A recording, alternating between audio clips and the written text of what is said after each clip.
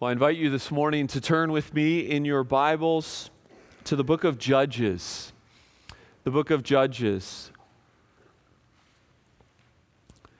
If you're not familiar with where Judges is, it's the seventh book in the Bible: Genesis, Exodus, Leviticus, Numbers, Deuteronomy, Joshua, Judges. You can follow along with the insert found in your bulletin. Indeed, it is a daunting insert.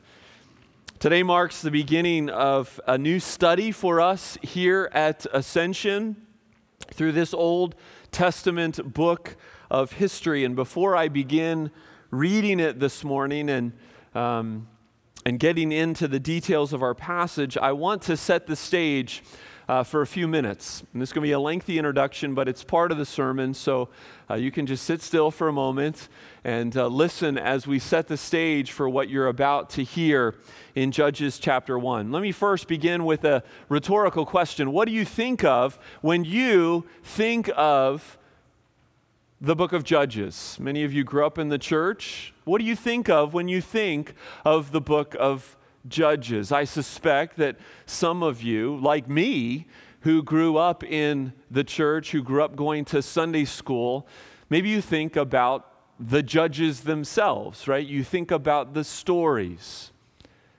You think about Samson. What a memorable, vivid story that is. You think about Gideon and his fleece. Maybe you think about Deborah, the godly prophetess.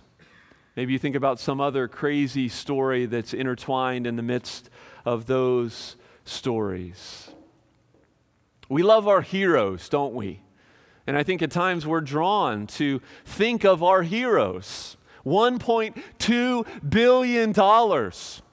That's how much Avengers Endgame made in its first weekend of opening. 1.2 billion with a B. And of course, there's a lot of fun action. There's a lot of incredible CGI in there. But we love the storyline. We love the storyline of our superhero movies because in our heart of hearts, whether we want to acknowledge it or not, we know that we are broken. We know that our world is broken, and we long for heroes. We long for saviors.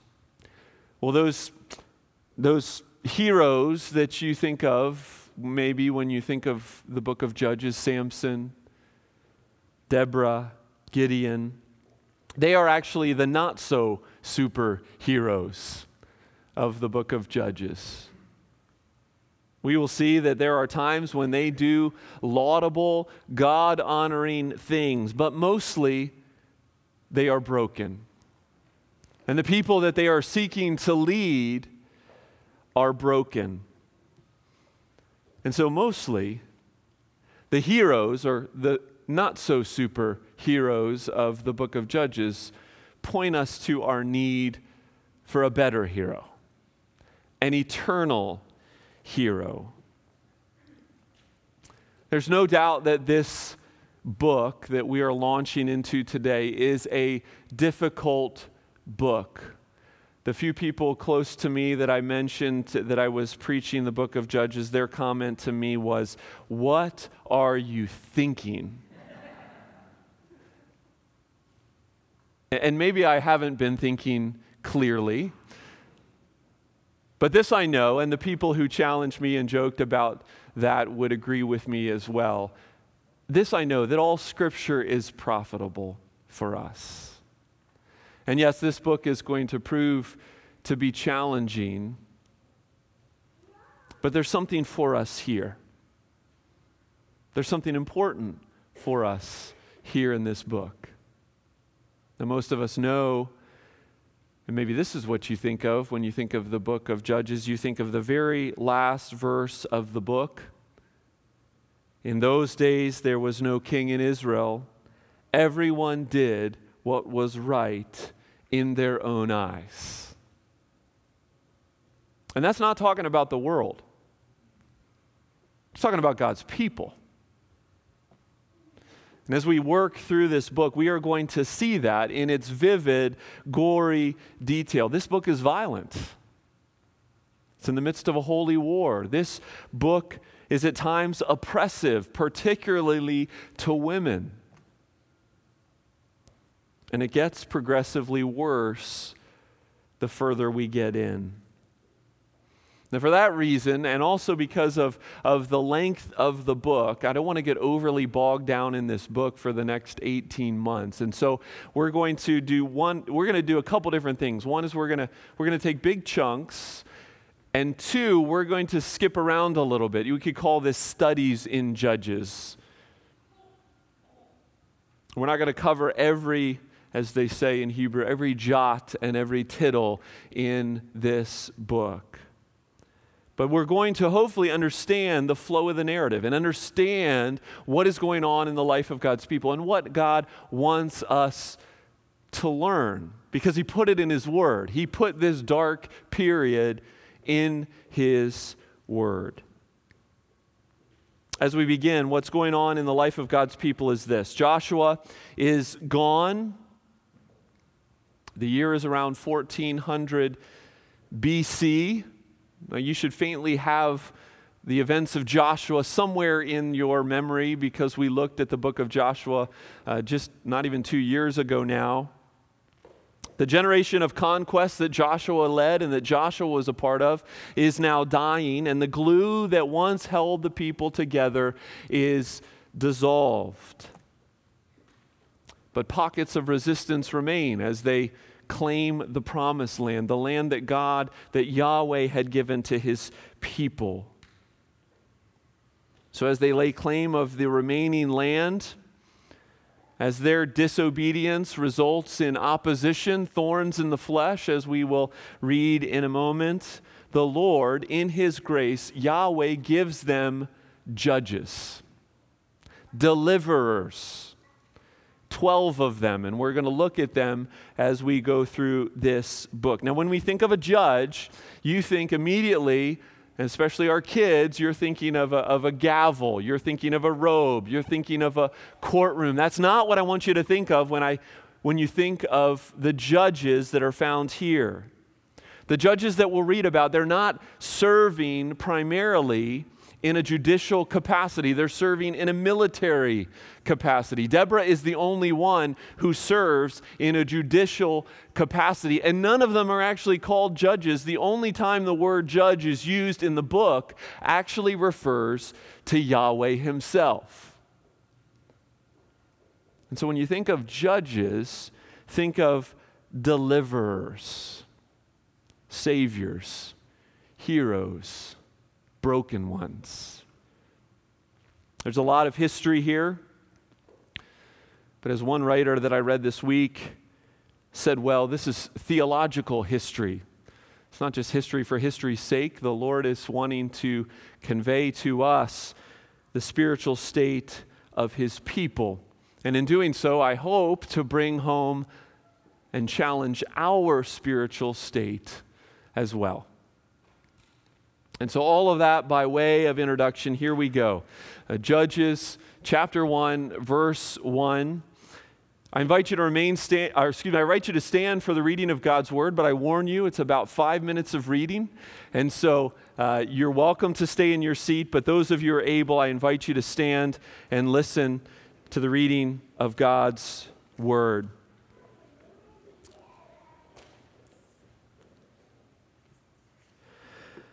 After the death of Joshua, the people of Israel inquired of the Lord, "Who shall go up first for us against the Canaanites to fight against them?"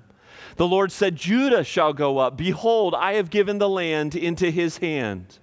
And Judah said to Simeon his brother, "Come up with me into the territory allotted to me, that we may fight against the Canaanites. And I likewise will go with you into the territory allotted to you." So Simeon went with him. And Judah went up, and the Lord gave the Canaanites and the Perizzites into their hands, and they defeated 10,000 of them at Bezek. They found Adoni-Bezek at Bezek and fought against him and defeated the Canaanites and the Perizzites. Adoni-Bezek fled, but they pursued him and caught him and cut off his thumbs and his big toes. And Adoni-Bezek said, 70 kings with their thumbs and their big toes cut off used to pick up scraps under my table. As I have done, so God has repaid me. And they brought him to Jerusalem, and he died there. And the men of Judah fought against Jerusalem and captured it and struck it with the edge of the sword and set the city on fire. And afterwards the men of Judah went down to fight against the Canaanites who lived in the hill country, in the Negeb and in the lowland. And Judah went against the Canaanites who lived in Hebron. Now the name of Hebron was formerly Kiriath Arba, and they defeated Shishai and Ahiman and Talmai. From there they went against the inhabitants of Debir. The name of Debir was formerly Kiriath Sepher. And Caleb said, he who attacks Kiriath Sepher and captures it, I will give him Achsah, my daughter, for a wife. And Othniel, the son of Kenaz, Caleb's younger brother, captured it. And he gave him Achsah, his daughter, for a wife. And when she came to him, she urged him to ask her father for a field. And she dismounted from her donkey, and Caleb said to her, what do you want? And she said, give me a blessing, since you have set me in the land of the Negeb. Give me also springs of water. And Caleb gave her the upper springs and the lower springs. And the descendants of the Kenite, Moses' father-in-law, went up from the people of Judah, from the city of palms, into the wilderness of Judah, which lies in the Negeb, near Arad. And they went and settled with the people. And Judah went with Simeon his brother, and they defeated the Canaanites who inhabited Zephath and devoted it to destruction. So the name of the city was called Hormah. Judah also captured Gaza with its territory, and Ashkelon with its territory, and Ekron with its territory. And the Lord was with Judah. And he took possession of the hill country, but he could not drive out the inhabitants of the plain because they had chariots of iron. And Hebron was given to Caleb, as Moses had said, and he drove out from it the 3 sons of Anak. And the people of Benjamin did not drive out the Jebusites who lived in Jerusalem, so the Jebusites have lived with the people of Benjamin in Jerusalem to this day. The house of Joseph also went up against Bethel, and the Lord was with them. And the house of Joseph scouted out Bethel. Now the name of that city was formerly Luz. And the spies saw a man coming out of the city, and they said to him, please show us the way into the city, and we will deal kindly with you. And he showed them the way into the city, and they struck the city with the edge of the sword, but they let the man and all his family go. And the man went to the land of the Hittites and built a city and named its city and called its name Luz. That is its name to this day. Manasseh did not drive out the inhabitants of Bethshean and its villages, or Tanakh and its villages, nor the inhabitants of Dor or its villages, or the inhabitants of Ibleam and its villages, or the inhabitants of Megiddo and its villages, for the Canaanites persisted in dwelling in that land. When Israel grew strong, they put the Canaanites to forced labor, but they did not drive them out completely. And Ephraim did not drive out the Canaanites who lived in Gezer, so the Canaanites lived in Gezer among them. Zebulun did not drive out the inhabitants of Kitron or the inhabitants of Nahalal, so the Canaanites lived among them, but became subject to forced labor. Asher did not drive out the inhabitants of Akko or the inhabitants of Sidon, or Elab, or Akzib, or of Helba, or of Afik, or of Rahab. So the Asherites lived among the Canaanites, the inhabitants of the land, for they did not drive them out. Naphtali did not drive out the inhabitants of Beth Shemesh or the inhabitants of Beth Anath. So they lived among the Canaanites, the inhabitants of the land. Nevertheless, the inhabitants of Beth Shemesh and of Beth Anath became subject to forced labor for them. The Amorites pressed the people of Dan back into the hill country, for they did not allow them to come down to the plain. The Amorites persisted in dwelling in Mount Ares, in Aijalon, and in Sha'albim. But the hand of the house of Joseph rested heavily on them, and they became subject to forced labor. And the borders of the Amorites ran from the ascent of Akrabim, from Selah and upward. Now the angel of the Lord went up from Gilgal to Bochum, and he said, I have brought you up from Egypt and brought you into the land that I swore to give your fathers. I said, I will never break my covenant with you, and you shall make no covenant with the inhabitants of this land. You shall break down their altars, but you have not obeyed my voice. What is this you have done? So now I say, I will not drive them out before you, but they shall become thorns in your sides, and their gods will be a snare to you. As soon as the angel of the Lord spoke these words to all the people of Israel, the people lifted up their voices and wept, and they called the name of that place Bochim, and they sacrificed there to the Lord. Amen. This is for the Lord. Glory.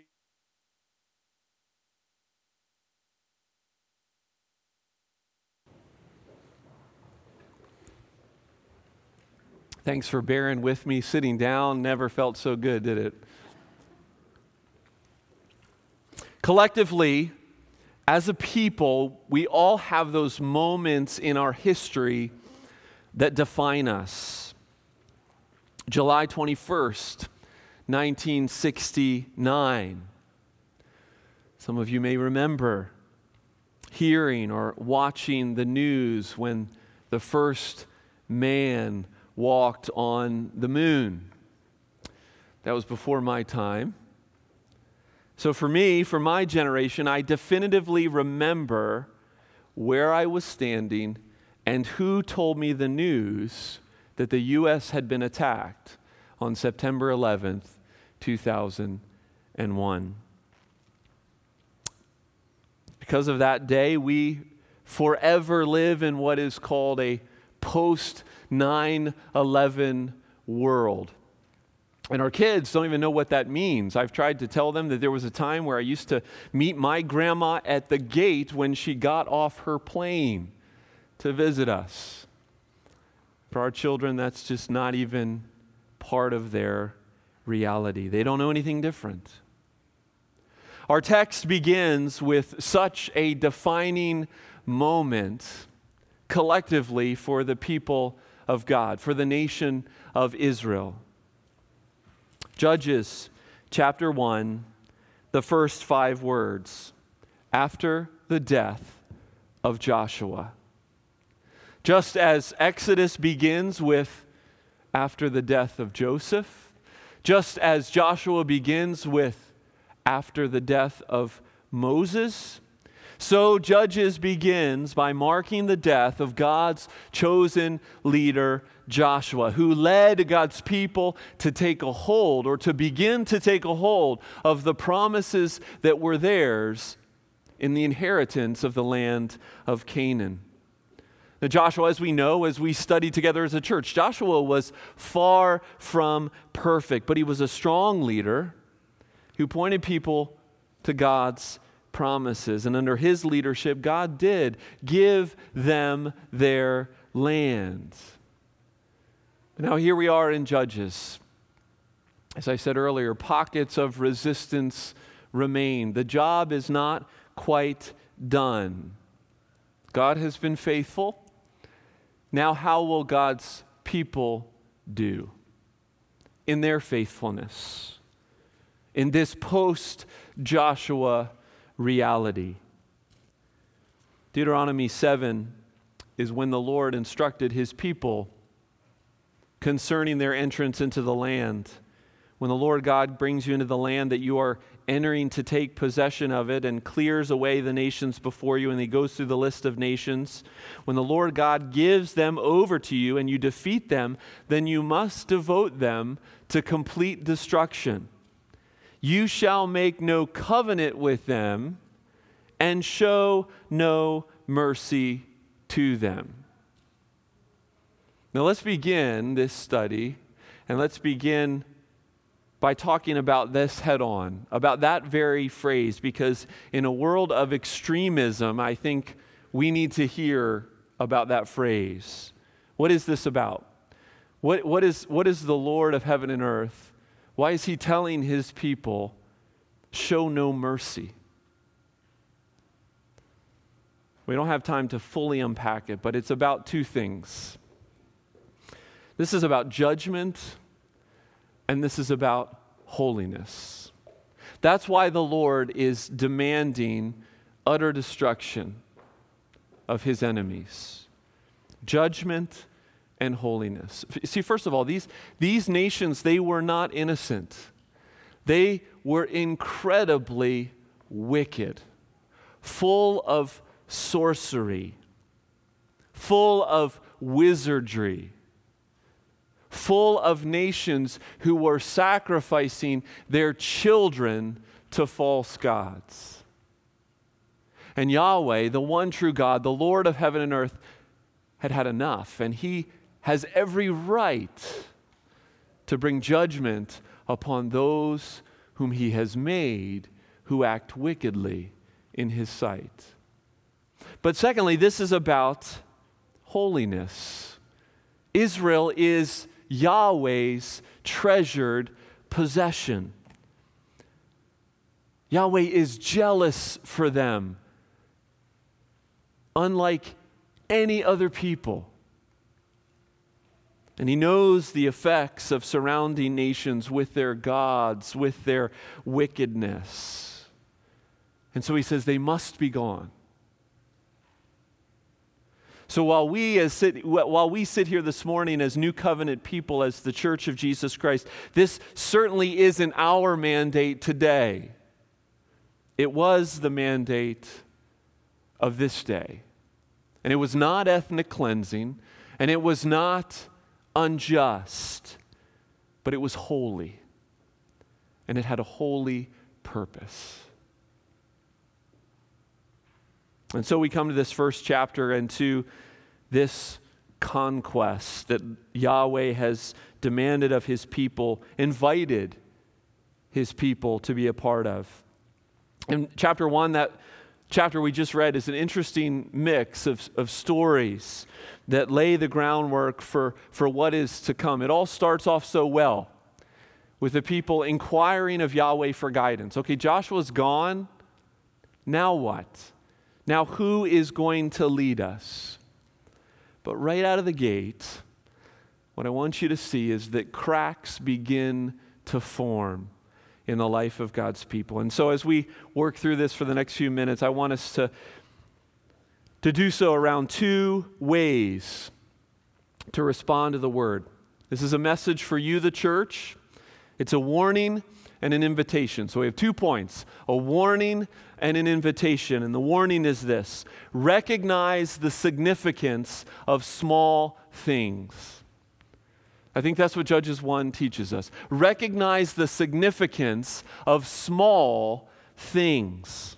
A fire starts with a spark. A flood starts with one drip. Small things left unchecked become huge problems. And in this first episode of the book of Judges, we see the beginnings of a trajectory that will lead a nation into a downward spiral. And it begins with Judah. God says to Judah, okay, Judah, you're the one to lead. You go, take a hold of the land.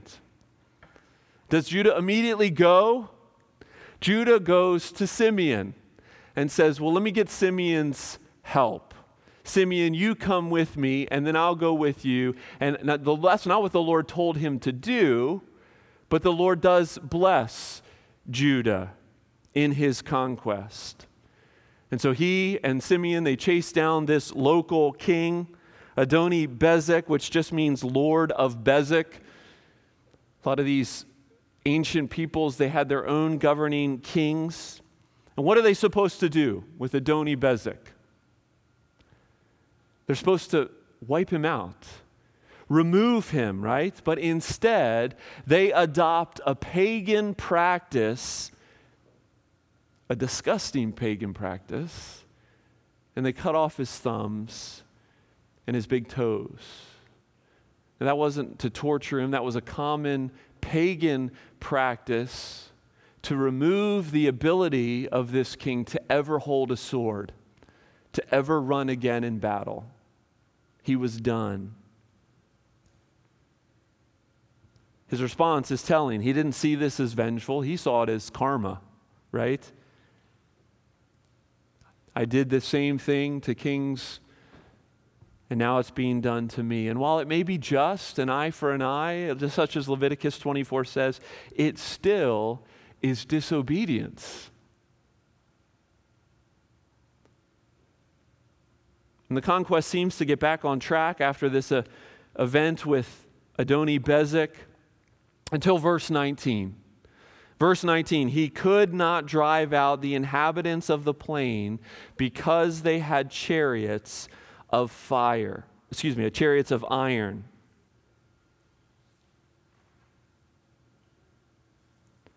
And what God's people should have said is this: chariots of iron? So what? Jericho had a wall, and we had trumpets. We've got Yahweh. So what? So we ask, what's exactly going on here in verse 19? Well, listen to Joshua's words way back in Joshua 17, verse 17. Joshua said to God's people, the hill country shall be yours, for you shall drive out the Canaanites, though they have chariots of iron, and though they are strong. Now, does that sound like a maybe from Joshua? You'll be good until you meet the folks with the iron chariots, then you got to stop. No, Joshua relayed the certain promise of Yahweh.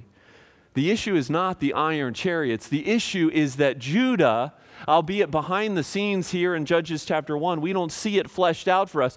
Judah is not trusting Yahweh. The cracks are already forming. It's not that they couldn't defeat the chariots of iron, it's that they wouldn't defeat the chariots of iron. And after this, the wheels just start flying off. Slowly, little by little, God's people are moving from conquest to compromise. Recognize the significance of the small things. You can even imagine their justification for why they are making the decisions they're making and what God has required them to do. The house of Joseph in verses 22 to 26. The house of Joseph is busy making alliances, right? They let this man from Bethel go. He builds a neighboring city in the land of the Hittites. In other words, they didn't drive him out. They simply moved him to another place.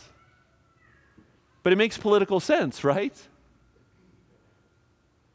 I mean, it makes political sense. This guy, we showed mercy to him. We might need him down the road. Maybe we should have some allies. Yahweh, you must not have thought of this. Meanwhile, the tribe of Ephraim in verse 29 and Asher in verse 32, they are making friends. Because it's much easier to simply ask them to move nicely and just make room for us than to totally wipe them out.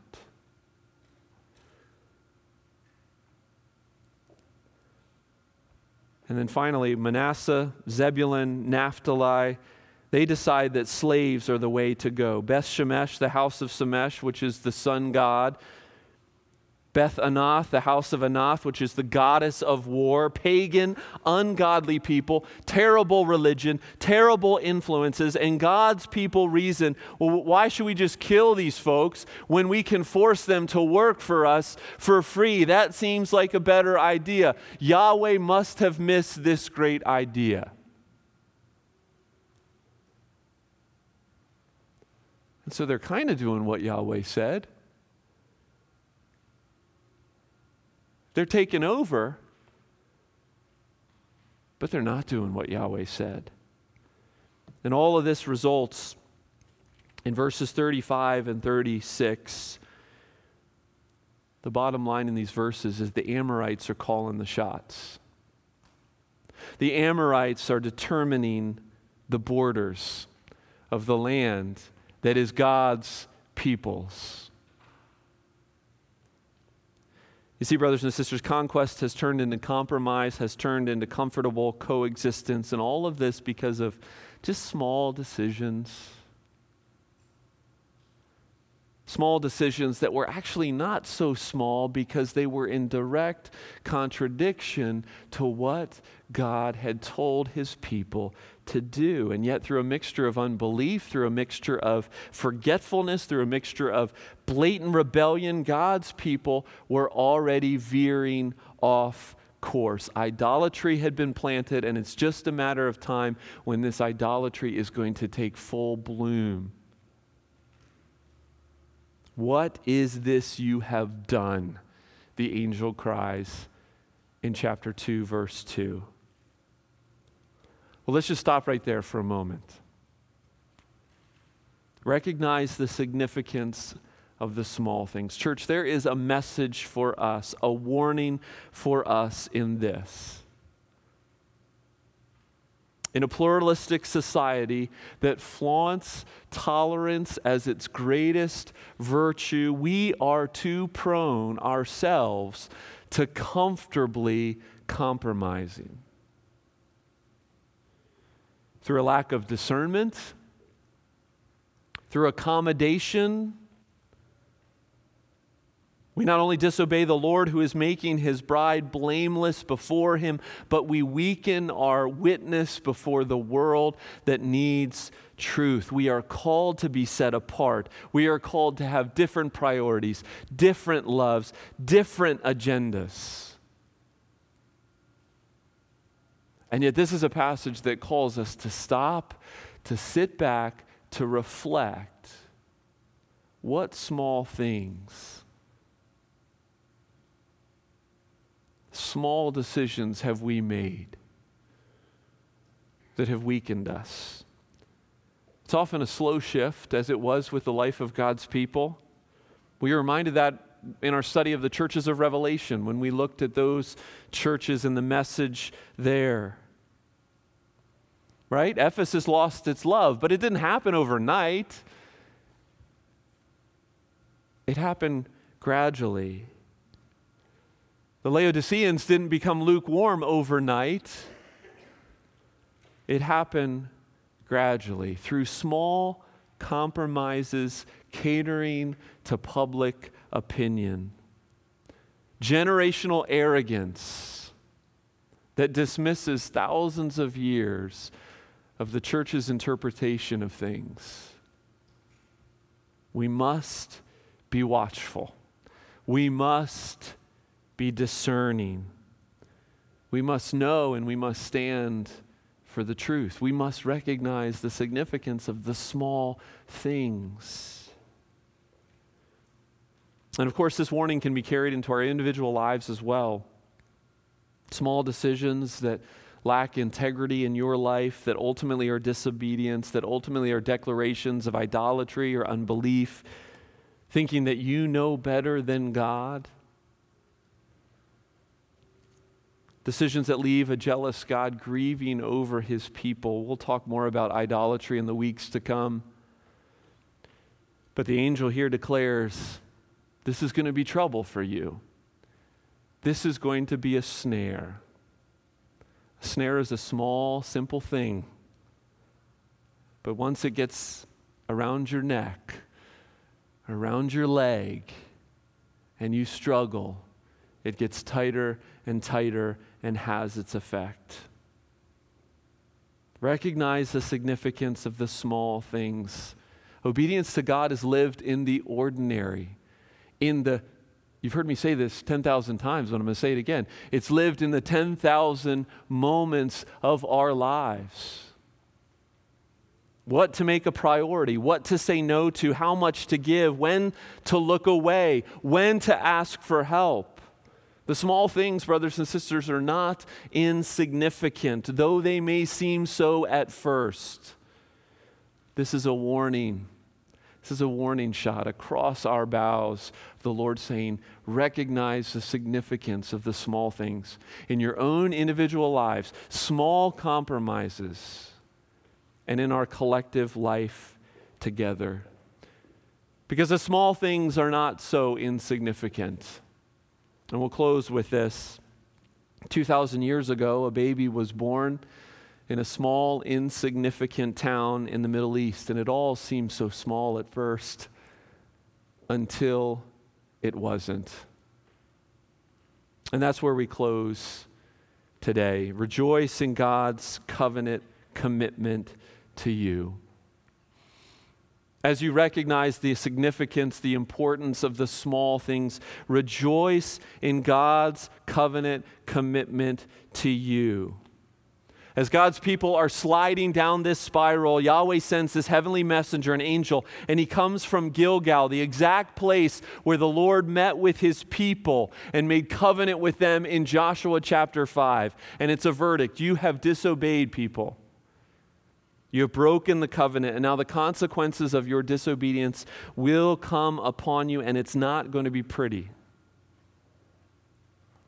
But here's the thing.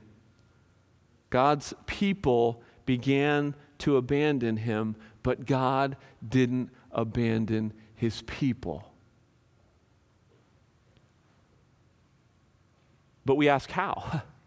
How can the just judge still be the one who seeks and saves the ungodly?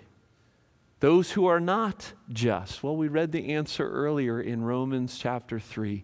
The answer is found in Jesus, so that he might be, Romans 3, the just and the justifier of the one who has faith in Jesus. You see, while these generations that we're about to read about in the coming weeks, while they will reap what they have sown, a remnant will remain. And out of that remnant will come a new Israel, Jesus himself. And Jesus will bring the blessings of covenant obedience to both Jew and Gentile, despite our failure in the small things, through his own obedience. But hear this, that doesn't mean that we don't repent. That doesn't mean that we don't weep as God's people wept here. That doesn't mean that we don't fight to obey and strive in the small things. But it does mean that the victory is already ours. And so, this is a somber start. But it's a start that's undergirded by God's covenant commitment to you in Jesus. We have a hope that these people could only dream of. No matter what you've done, big or small, no matter how many times you've done it, there is forgiveness, there is acceptance, there is new life in Jesus. And I exhort you to walk in that new life. United to him, striving for faithfulness, for obedience in the small things, knowing that he has been faithful for you. Amen. Let's pray.